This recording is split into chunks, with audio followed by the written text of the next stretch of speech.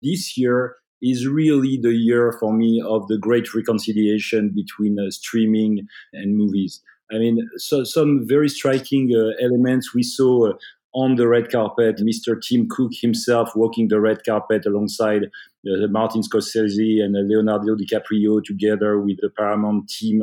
What a good illustration. We had also Bob Iger himself coming for the first screening of Indiana Jones. And I think all these elements are very interesting signs that this year it feels good being close to the theatrical industry.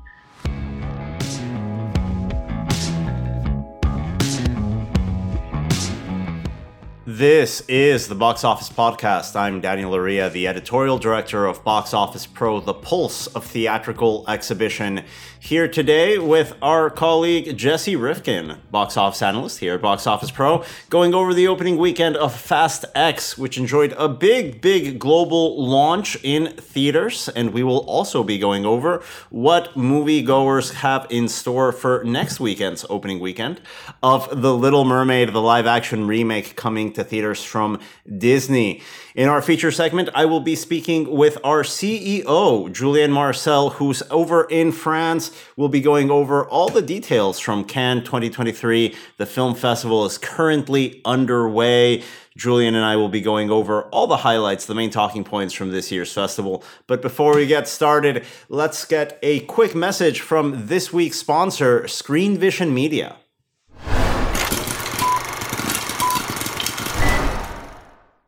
Screenvision Media is a national leader in delivering comprehensive advertising and content representation for top-tier cinema exhibitors, including 3 of the top 5 nationwide. Screenvision Cinema Advertising Network provides national coverage spanning 94% of DMAs and comprising over 2,000 theaters and over 13,500 screens. National advertisers are drawn to the strengths of Screenvision's network. There is simply no substitute to reach the young, diverse, and highly engaged audience, coupled with precise measurement and big screen impact that cinema consistently delivers. To find out more, visit screenvision.com.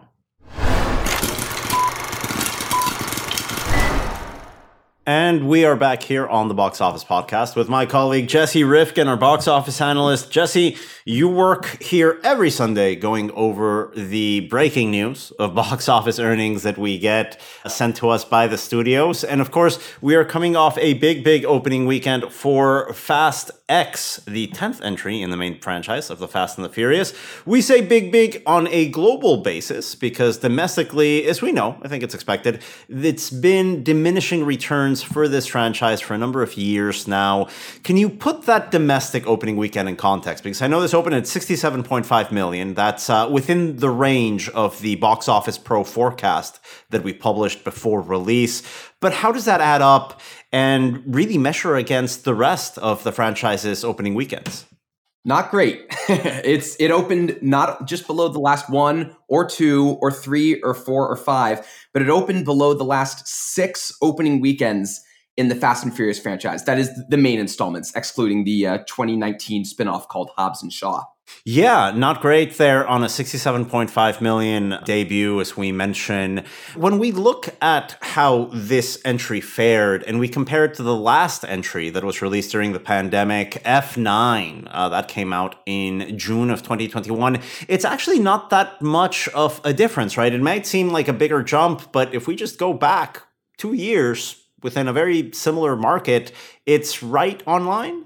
It just slightly below, yeah. So again, so this 10th installment opened to $67.5 million. The last installment from 2 years ago opened to $70 million. So this is about 3% behind, in the same general range, but a few percentage points below. Yeah, so it's a new way of looking at how these titles are performing domestically. I think we're hitting a consistency here where, yes, of course, these aren't the movies that were released in the 2010s that are bringing in $100 million plus domestic opening weekends, but they are by and large still performing. Cinema owners don't mind having a performance like this on opening weekend domestically. Overseas, however, this is a franchise that was reinvigorated and became a $1 billion earner thanks to the overseas market. I mean, we're looking at market shares where the total theatrical run for these movies have been 70% plus since the sixth installment in 2013. So for the last decade, these Fast and Furious movies are primarily overseas franchises, specifically markets like China, where they do fantastically well.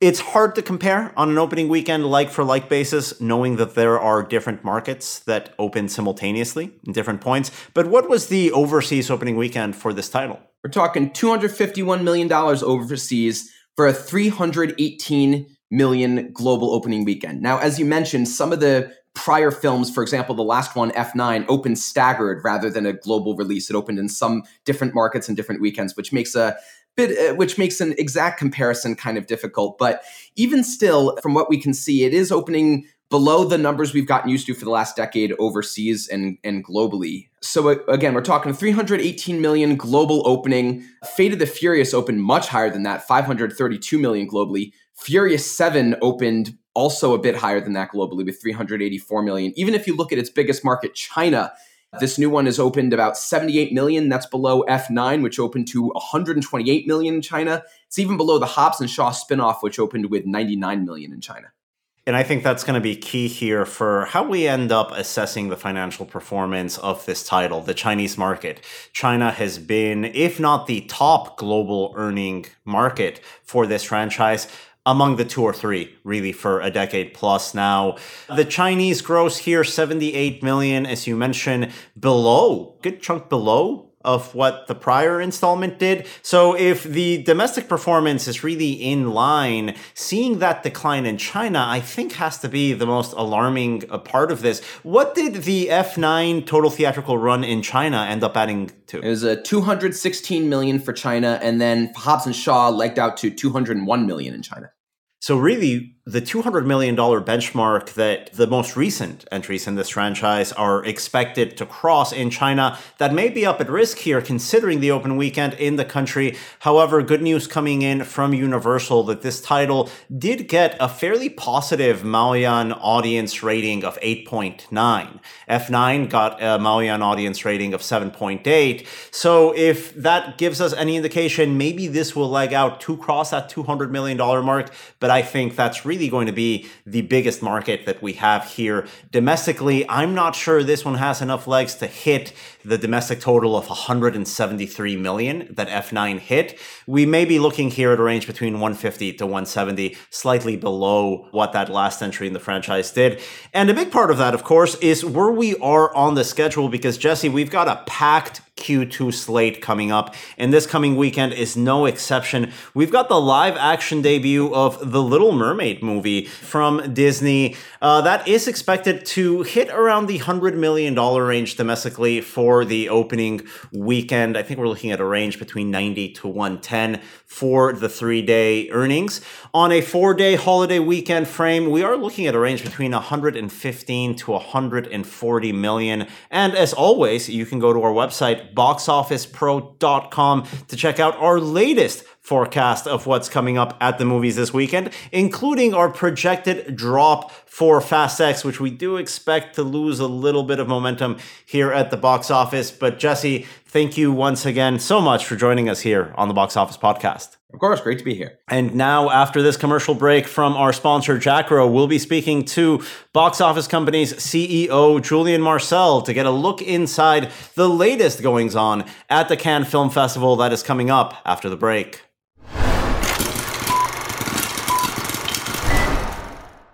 This episode of the Box Office Podcast is brought to you by Jackro, whose full-service box office management system has users singing their praises.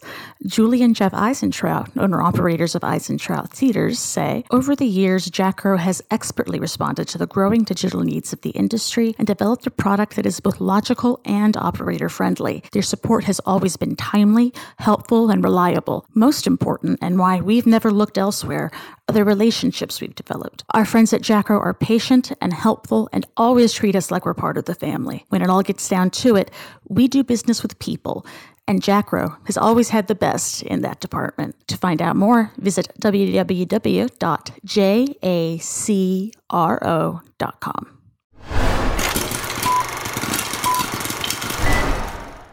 And a big thank you to our sponsors this week here on the Box Office Podcast, both Screenvision Media and Jackro, for their support of our show.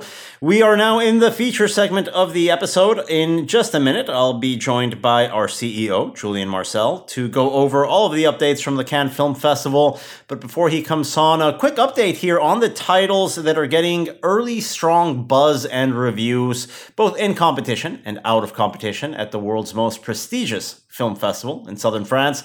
We've got Jonathan Glazer's The Zone of Interest coming out from A24. This is a Holocaust drama that is garnering very, very strong notices from the critics attending the festival. Glazer is far from being what we would call an accessible or audience-friendly filmmaker, but his movies, for those people that are interested in being pushed a little bit, being challenged by a film, he usually delivers. Judging from the critical consensus around this title, early reviews point to another very strong film from Glazer. If you remember, his last film to hit theaters came out in 2013, Under the Skin, with Scarlett Johansson, a very, very strong film that I highly recommend. Again, not for everyone, but if you're into movies that are not for everyone, you will be into his work. Later on here, we've got Hirokazu Koreeda's Monster. That is from the Japanese filmmaker who previously won the Palme d'Or at Cannes in 2018 with his masterpiece, Shoplifters, a film I absolutely adore. He's back at the festival once again with another family drama entitled Monster. For those of you familiar with Koreeda, he's a filmmaker that usually makes films around one theme, which is family, non-traditional families. He usually innovates on that theme, brings in different dimensions of how we define a family unit and a family structure in today's society. He is from Japan, but I think his movies speak on a global level and are accessible to many audiences. We'll be looking at who picks that movie up for distribution. This might be outdated already. It might have already have distribution, but we'll be updating you on when that hits theaters as soon as we learn more. Here, another big standout from the festival that actually just got acquired as we're recording this is director Todd Haynes with another relationship drama. I say another because you might be familiar with Todd Haynes' film Carol, which is a fantastic work from the 2010s. He is back with another relationship drama here, May December, which was just acquired by Netflix for $11 million, according to reports coming out of Cannes. You don't spend that kind of money acquiring a relationship drama film unless you believe there is an awards potential in that title. The reviews out of Cannes certainly seem like there may be, and Netflix definitely thinks they've got something here, acquiring the next film by director Todd Haynes. And of course, going into the out-of-competition titles that have garnered a lot of buzz here from the festival, let's start with Indiana Jones and the Dial of Destiny, which screened out of competition, a packed screening at Cannes. Unfortunately, we are looking at mixed reviews for the title. It was a good strategy for Disney to put this out there to get a lot of good headlines, get their stars out there for the big debut in front of audiences of this movie. But the reception has been more cold than hot from critics so far. That is coming out to theaters later this summer.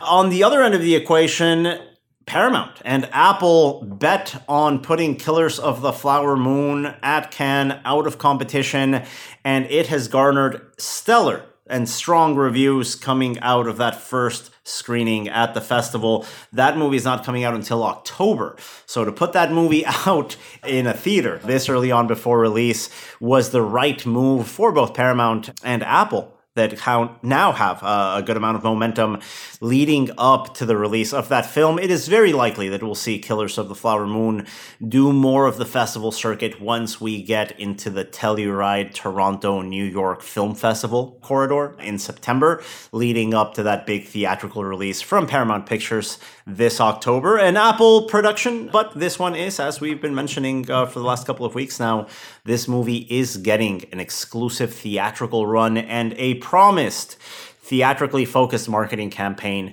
to bring audiences in. The hype train for Killers of the Flower Moon has officially launched after that very successful initial screening at the Cannes Film Festival this year. Now, to talk about more about the festival and everything that's been going on around it, I am joined by our CEO, Julien Marcel, the CEO of the Box Office Company, and our colleagues over at our B2C network of websites, including Allociné, the biggest website for moviegoers in France. Julien, welcome to the podcast. Hello, Daniel. Very happy to be with you. It's really, really hard to complain. Really hard. One of the nicest moments of the year. It's fancy to pretend we are exhausted and it's really tiring, but the reality is it's a privilege to be here, and I enjoy every minute of it. No, it's great to have our entire team from the Box Office Company and from Box Office Pro France on the ground covering this event. We've also got our colleagues at Allociné, the B2C leading website for digital media news about the cinema industry and movie culture over in France. So we've got a full team on the ground at the festival. Let's start with a macro view of things, Julien. You've been going to Cannes for many, many years now. What are your main takeaways from this year's edition of the festival so far? Well, the first thing I want to say is that, like every year, Cannes comes with this mix of expected and unexpected events. On the expected side, we had the presence of renowned Cannes directors such as Wim Wenders, Marco Bellocchio, Correia, Kaurismäki, and many others. So the usual suspects, I like to say. On the expected side, we already had a couple of polemics because there is not a decent Cannes festival without a polemic. And this year, clearly the opening night with Johnny Depp's presence as he portrayed Louis the 15th in a French movie that opened the festival certainly generated a lot of discussion.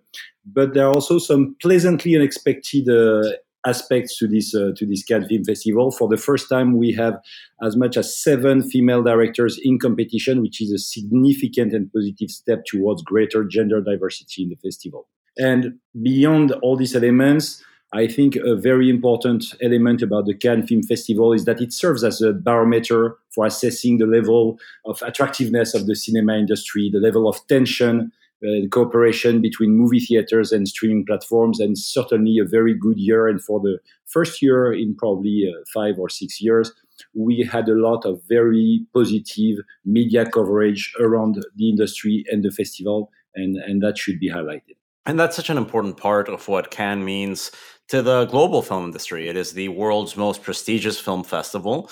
And everything that we take out of it, not only the films, but also, like you say, the polemics, the tensions, I think it has ripple effects. One of the things that you alluded to in your prior response is the tensions that streaming has traditionally had with the Cannes Film Festival in recent years. There's been a distance between streaming and the Cannes Film Festival in recent years. Has that bridged in any way this year? That has radically changed. I mean, this year is really the year for me of the great reconciliation between streaming and movies. I mean, so some very striking elements we saw on the red carpet. Mr. Tim Cook himself walking the red carpet alongside Martin Scorsese and Leonardo DiCaprio together with the Paramount team. What a good illustration. We had also Bob Iger himself coming for the first screening of Indiana Jones. And I think all these elements are very interesting signs that this year it feels good being close to the theatrical industry. And we could see that Cannes this year celebrated really Prime Video, celebrated Disney Plus. There is an announcement in the making between Disney Plus and Canal Plus in France, which has been a controversial issue for many years around the French release window. So a lot of very positive signs. And this year, there was clearly not the distance that we observed in previous years. Again, last night I was at a screening of the HBO premiere of 2 of the episodes of The Idol, and that was in the big auditorium on the red carpet. They had the full Cannes experience, and so it's really, really a very, very encouraging sign to see streaming and theatrical working together. And that's clearly for me the next step after what you covered in detail around CinemaCon. That was also the year of this reconciliation. The only absent player is really Netflix. not completely absent in the conversation. But look, they have always been more distant to the theatrical. They have their own strategy. That's fine. The fact that we have Prime Video so present, that Apple TV Plus is there, I think as such is a very, very positive element. I think you said it best here. It's not about competing. It's about coexisting. It's about streaming and theatrical working together. Make sure that great streaming content has a home in movie theaters and that movie theaters can help launch that streaming content down the line.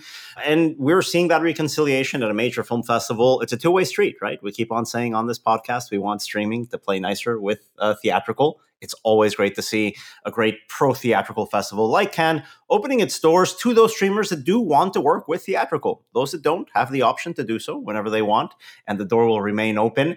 Let's talk about the French market as a whole. You mentioned Canal Plus and Disney Plus. I'm not sure if partnership is the right word, but there's a collaboration there. There's been a lot of questions around the windowing, around everything beyond the theatrical window in France, the chronology of medias, in the crude translation. What's the situation there now? Because last year, because of these tensions, Disney was threatening to pull big movies from theatrical release. Is that calming down now? Yeah, there is really a bigger change. First element in this change is the market recovery. The past few months have been very good in France in terms of box office, like in many countries. By the way, we see this positive trend all over the world. But a very symbolic element of this recovery is the fact that April this year was the first year since COVID that the French admissions went over their level of 2019, 2018 to 2017. A few percent above. Period. Not the best since in a given week, in a given time, on a given movie. No, it was over in terms of admission, and that has been a very important message that most of the French media heard loud and clear. And it was very interesting to see that I got a number of other interviews, and the narrative has changed. All of a sudden, the question is, how comes the theatrical market is back? And that's first a very important element. And back to your question on Canal Plus and Disney, you covered in the podcast a few months ago this challenge that Disney did not release their end of year movie last year, Avalon, because they had not found an agreement on the release window. In the middle of the Cannes Film Festival, on the day after Bob Iger was in France, and by the way, met with the French president, the CEO of Canal Plus announced that French moviegoers and French spectators could see Avatar 2 on Canal Plus and on My Canal SVOD platform 6 months after the movie release. That's a big thing, and that's a big agreement that probably is a sign that the ability to work together will be much better down the road. Listen, I can watch Nanni Moretti movies, Correda movies, Wim Wenders movies all day, but Cannes does have a responsibility to be relevant for younger viewers. What's been the impact of this year's festival with those younger moviegoers through what we're seeing in our traffic data?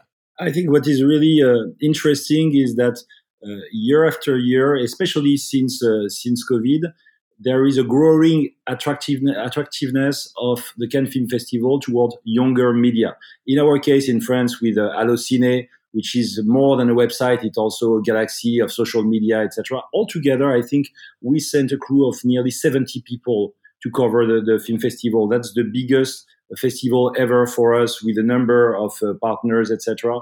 And if I look at other key players, TikTok is a partner of the Cannes Film Festival. They were present here with the strategic partnership. YouTube was very present this year. They released a lot of content highlighting their partnership with the cinema industry and their ambition to be not only a place where creators can express themselves, but also a media that contributes to drive traffic to movie theaters. And I think that when you see all these platforms who really want an association to the theatrical industry, that's a very strong statement, and that contributes to our overall audience. Last element I can share, which is about the opening night movie this year. It drove to movie theaters in France 4 times the number of moviegoers that the opening night movie drove to movie theaters last year. 4 times. So clearly, the impact is much bigger than it was in the past. Now, when we talk about technology, we do have to bring up an emerging technology here that's been at the center of some controversy as it relates to a couple of the Hollywood unions. The Writers Union is currently on strike in the United States. There are talks that the Actors Union is considering some movement. At the core of those tensions is the role of AI in Hollywood. Now, AI is not only something that has a role in Hollywood, it's something that can influence other parts of the industry as well. What's been the reception of AI as a general concept at the Cannes Film Festival by the players this year? Well, what is clear is that probably like in many industries, AI these days is in all conversations. And, as part of the Cannes Film Festival, there is also the Cannes Next, and there is also a number of conferences all over. And there has been a big focus, and it has become a prominent topic in all these public panels. And I think it's a good thing to see that Cannes is embracing this conversation, serving as a forum to explore the balance between human creativity and technological advancements. That's a big challenge. That's in all private conversations, all the discussions I had with and the meetings I had with studios, with producers. There is not one lunch or one dinner when the topic of AI doesn't come on the table with people sharing their experience. And it's clearly everybody sees that coming as a transforming element, probably one of the biggest revolution in the making. And Cannes is clearly a place where this discussion takes place, and I think that's an important element to highlight. And of course, looking at the diversity of the festival, you mentioned earlier the increased presence of female directors, both in and out of competition, with films being screened at Cannes 2023. Another big part of the diversity is geographic diversity that we have at the festival in and out of competition as well, a very diverse lineup of films. But around Cannes itself, it's been a pretty diverse week, as I understand it, correct? Yeah, absolutely. I mean, as always, there are directors and movies from all over the world. No big surprise on that. I'd like to highlight maybe some of the surprises that come. There is a big presence this year of the Northern African countries. That's, by the way, the cover page of the French edition of the Box Office Pro magazine for the Cannes Film Festival. The Maghreb region being present with a lot of very good movies in all the conditions, the competitions, the main one and the parallel ones. And so that's a very striking element. Another player that gets a lot of discussion is the Kingdom of Saudi Arabia, that has a very strong presence. And what is interesting is that 5 years after the initial opening of the first, it's pretty much 5 years that the first movie theater opened in Riyadh in 2018, there are now close to 700 movie screens in the country. And so the industry is getting together. And at the same time, we see the emergence of young creators. I spent a fair part of the afternoon with young directors, 2 female directors, 1 male director from the Saudi Arabia that were presenting their short film corners. And that's a refreshing new type of content. And we really see the early steps of a new market. And I want to take 2 lessons from that. Number one, new markets are a positive sign. But what is also very exciting is that if markets that bet on all the industries that have a bright future where they should invest their money, define that movie theaters are part of this promising industry, I think behind just the positive message for them, it's also a positive message for the rest of the world that these new emerging or re-emerging, in the case of Maghreb markets, are betting on an industry that has a bright future, and this industry is the theatrical industry. And it's great to see that momentum. It's great to see that excitement from many different countries, from influential tech companies, like you mentioned, Google through YouTube. You have TikTok there. You have Apple, CEO of Apple there, the CEO of Disney coming in, putting in the face time, putting in the effort, not for a streaming festival, but for a film festival that promotes, first and foremost, the theatrical experience worldwide, globally. And as you mentioned, I think that's the big takeaway from reading all that great coverage from our colleagues at Box Office Pro France this week, in that theatrical is an exciting place to be. It's a place where major brands, major companies want to invest, want to be associated with. And there is one dimension this year that I found very striking. Especially, I had the privilege to attend the Indiana Jones screening. So it was not in the competition, but it was clearly a big event in the same way that Top Gun Maverick last year was a big event. And you know how much it means for me, as always. And seeing Harrison Ford, and then a few days later, seeing Martin Scorsese walk the red carpet.